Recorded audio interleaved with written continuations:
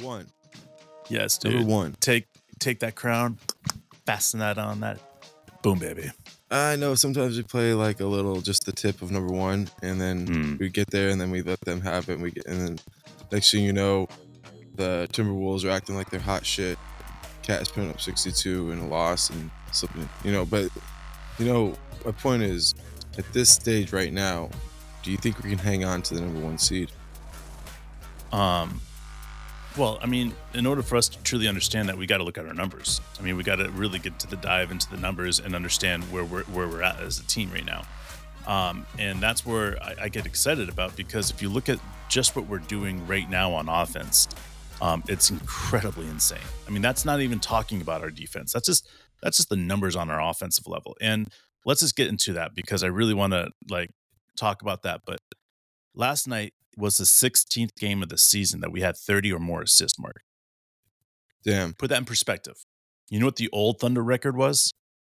I'm probably guessing 2. 12. Yeah, it had a 2 in it, so you're good. Think about that. 12. We're not even we just finished halfway through the season. This team is passing the ball, cutting, moving around. I mean, everything is happening on such a great level. You got Shea going 30 plus, 10 assists, and 5 rebounds in back-to-back games. 5 plus rebounds in back-to-back. This is an insane level. Like, we haven't seen a team that's been able to output what they're doing on a regular basis. Like, it's unheard of to be able to have this many 30 plus assists in a game through halfway through the season. And if you start putting into context of what this team is doing, it's everything that you and I used to dream about with this team. Everything. We would sit there in the dark nights, even last year when we only won 40 games, there was a lot of dark nights. And we'd sit there and be like, look at the visionary of this team. This team is best when they're passing the ball and getting 25 plus assists a game. And if that's happening on a regular basis, this team's going to be insane, And then we're talking about the defensive level. And yes, as much as we want to just focus on the offense and just dig in on the offense, and because it's amazing, as equally to that is our defense. And people are stopping and they're saying, circling, I was looking at the numbers, right? So the best bet in the NBA to win a championship right now is the Oklahoma City Thunder. Because I think they're 1,600, and then you have the Lakers at 1,200, right? And then you have the top 2 teams in the East, which would be the Celtics, and then you have the Nuggets up there, right? So that 600, 800, whatever. So that gives you a context of where people are still not buying in on the Thunder, and when that changes, it's going to be because the Oklahoma City Thunder hold that first position. Right. And they hold it, and it's 2 or 3 games back are the other teams. And we've been saying it a lot, is the Timberwolves, we said all season, they're posers. We personally believe that the Clippers are posers to an extent. And this is why I constantly go back to this, Mark. You know how many games they have in March? How many? 17. 17 games in March. That's not going to go good. Followed by 8 games in April. Short amount of time in April to have 8 games. Mm-hmm. So their schedule is fucked at the very end. And that's where we're just coming back and we're looking at our schedule. And I'm saying, we've got a nice little, 15 games, but it's not crazy 15 games. You look at the Clippers, man, 10 of the 17 games are against top playoff contenders.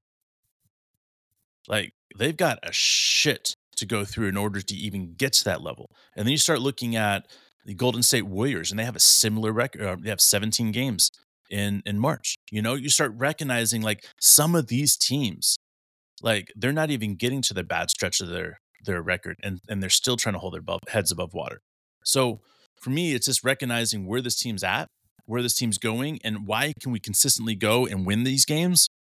And do you think, you asked me, I think that this team continue the way they're going? Yes. Everything points to it as yes. If we stay injury-free, there's not a team that's going to be able to stick up with us when it comes to winning records. And 7-2 or 7-3 out of 10, which is kind of the worst we've done this season. I think there's once that we went 6-4. Once.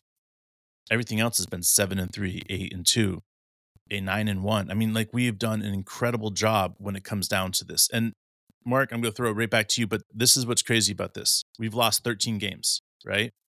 131.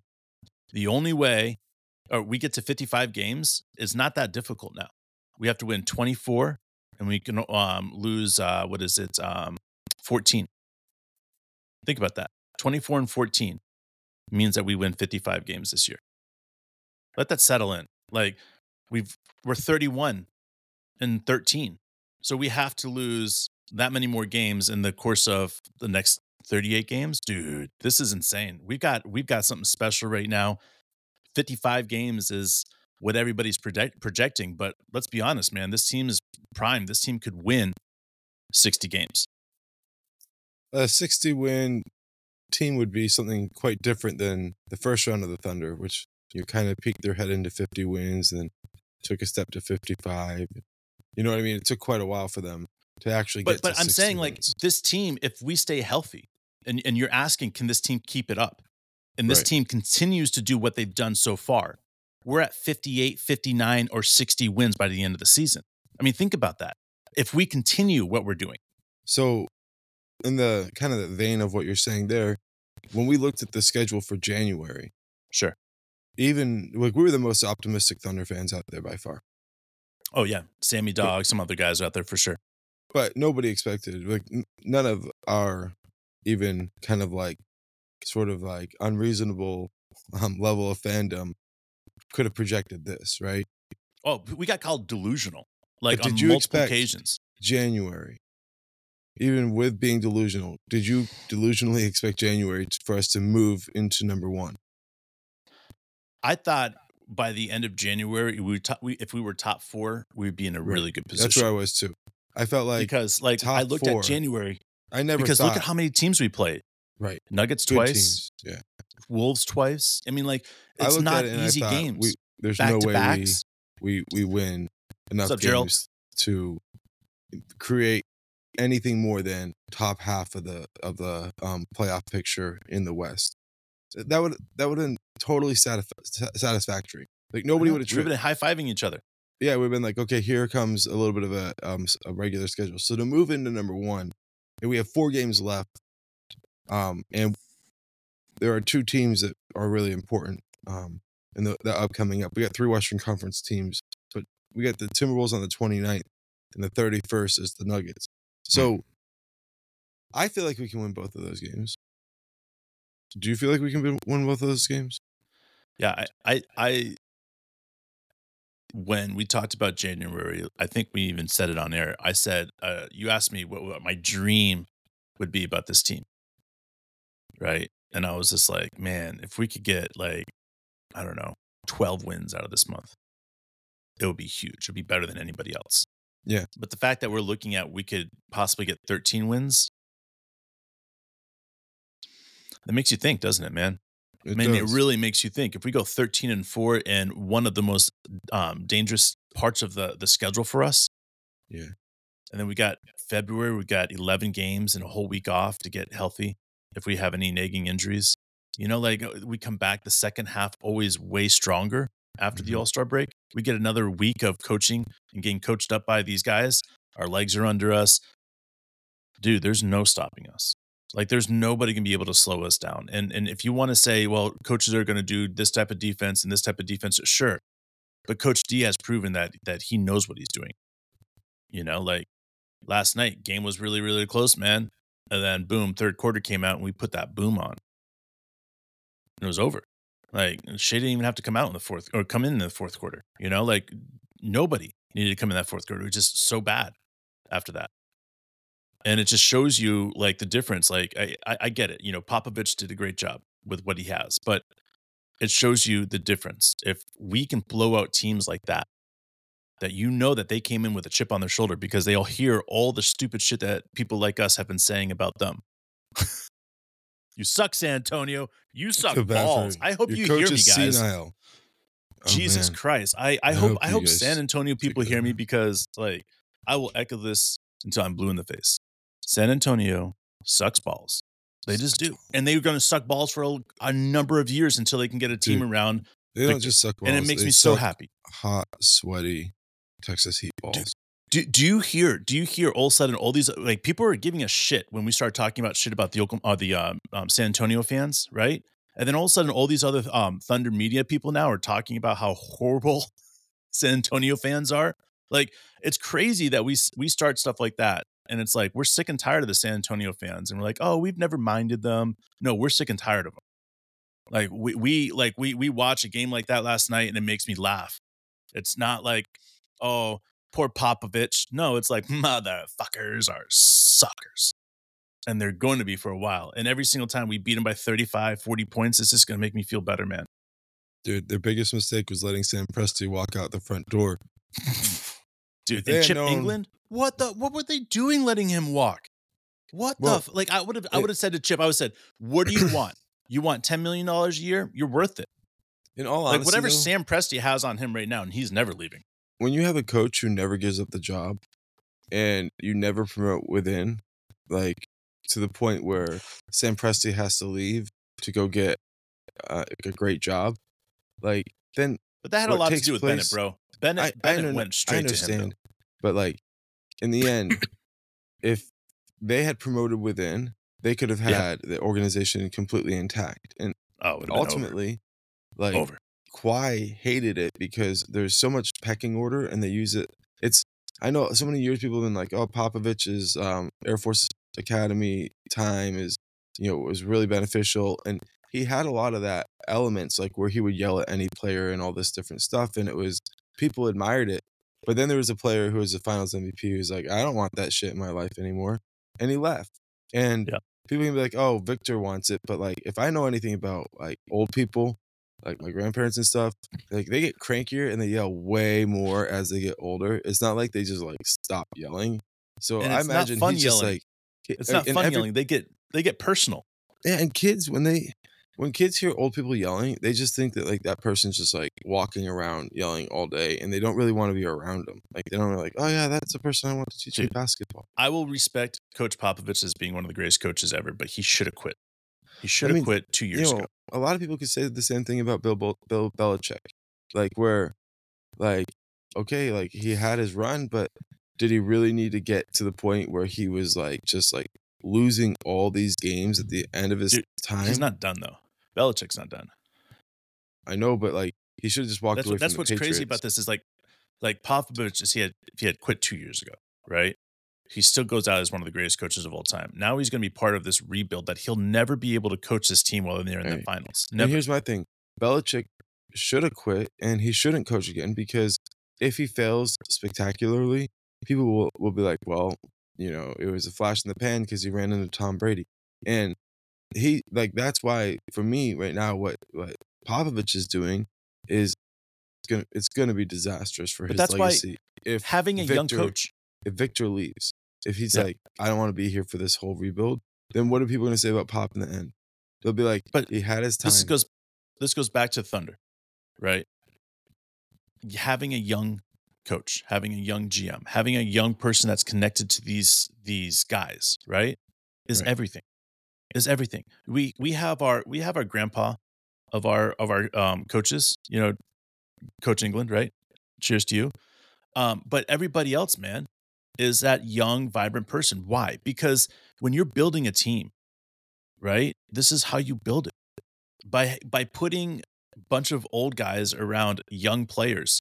It's just not the way to go. And that's why Sam Presti did it better this time. Think about it. When he first took over the organization, who was it? That old ass coach that was coaching us when he first came to the Oklahoma City, and then he PJ fired him. Yeah.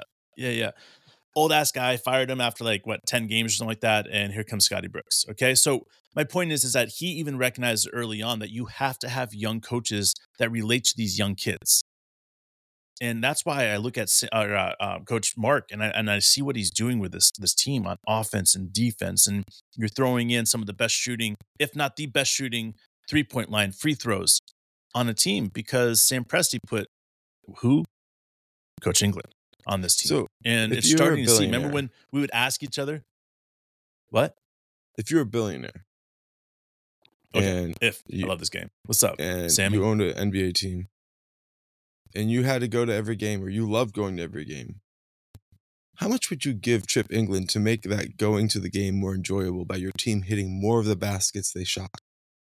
You know what I'd do? If I was a billionaire, I'd be like, you get $500 million. Just make sure my team hits more of the shots so I can cheer more of the game, because I have to sit my stupid ass in that seat every single game no matter what. Why not cheer for wins? And if all you got to do is get somebody to, like Chip England, to go from like one of the worst 3-point shooting teams on the NBA to one of the best, that's enough for me. That's $500 million, baby. Man. If I'm the person that's going to be starting the either Seattle Supersonics or the new Vegas team, right, man? If I'm one of those guys that are starting that one right there, I'm offering Sam Presti 5% of the team, and I'm saying to him, I'm giving you 3% to bring on the coaches that you want. Because here's the thing, man, when push comes to shove, like somebody like Sam Presti and somebody like that takes your organization from a $3 to $7 billion or $3 to $4 billion program to all of a sudden taking them to $10 billion, $8 billion. Because I'm telling you, if the Oklahoma City starts winning, championships, this is going to be the most valuable organization in basketball. Because but you we're need so Chip young. England, like you said. You need a Chip England. You need Chip England. You need a Coach Mark, and you need Sam Presti. You cannot build a team unless you have all three of those guys lined up. The nice thing about Chip is, at this stage, you can legitimately say he's worth whatever he was paid to come away from San Antonio. And if you watch what's happening with Victor Shot, you have to wonder how much they could use. Okay, I won't go there. Bro. Do you think Coach England would make Victor a legit threat from three? No, Coach England would change everything. And this is why for me, if I'm Sam Presti, like I've already sat down with Chip England and I've already said to him, hey, Chip, I'm going to give you a pay raise next year, and it's going to be a big one. Big time bonus. And this is just because you're doing such an amazing job. Because at this point, because he got Coach Popovich on speed dial because he spent so many years with him. Coach Popovich is like, I'm having trouble with Victor and I need help. And he's, They definitely help me. And if he is for the least bit feels that he's not appreciated in Oklahoma City, he's going to jump ship to go home, because that's where his home was for 20 years. So for me, I'm looking at this and I'm saying, if I'm Sam Presti, I'm like, every fucking weekend I'm having Coach England over to my house just to chat, just to hang out, have some beers, have some steaks. And then I'm whopping him with a $3 million bonus as saying thank you, because there's just no way, and saying keep it up and I'll give you another one. He's worth every single penny and so much more. And if you let somebody like Chip England walk, you're going to have players like take a dip, and that's not something we want right now. So for me, I'm looking at this, I'm saying lock Mark Daigneault on long contract, get Coach England on a long contract, get these coaching staff guys on long contracts, and then on top of that, get Josh Giddey signed. Get him signed on an extension right now. Do not let that guy get anywhere close to a restricted free agent, man. Do not let it. And as fans, just enjoy the ride, because like I mentioned at the beginning, we haven't seen a takeover of the NBA like this in Oklahoma City ever. A lot of people want to point back to the previous version. It wasn't this good, guys. It wasn't this good for many years down the road. And when they did get this good, like as soon as they got this good, the cracks had already shown and things weren't quite able to be sustained. And so that entirely makes this experience different. It's built different with a different set of personalities that really work together. And what we're seeing happen is really special. Number one in the West, and we weren't even trying. Think about that, guys. We weren't even fucking trying. We just play. There's no trying when you're just out there hustling and playing. Somebody has done this. I was reading about it the other day. It was this test about if you take a bunch of people and you put a bunch of positivity and they're basketball players, and it's a bunch of, they're equal to positivity and strict instructions, right? Which one wins? And it's the positivity aspect. And if you look at what we do out there, and Coach D is never derogatory, never yelling, never in someone's face, never kicking chairs, never doing anything else like that. He's there with the players. He's part of that team. He's got something special connection with that. And you guys can see that. And that's what's different. That's what's different than anybody else right now in the league. Everybody else is trying to figure out how to do this. But I'm telling you, having somebody like Coach Mark changes everything. He is. And we did an episode. Last episode, it was about Coach Mark. It was one of those things where I take a step back, and I just, as I'm watching what he's doing when a team plays us in the zone, or what he does when we go into a zone, like, it's so next level. He understands zone plays like I've never understood, or never could understood anybody understand. Like, it's so next level. Every single time I break down a play that he recognizes that they're in a certain zone, and he sticks another player out there and they stay in that zone. And then next thing you know is that we scored 12 points in that zone, and they're calling timeout because they don't know what the fuck just happened. Like, he's so next level. He changes a single player and injects some energy, injects some scoring, and injects some defense, and it changes everything instantly.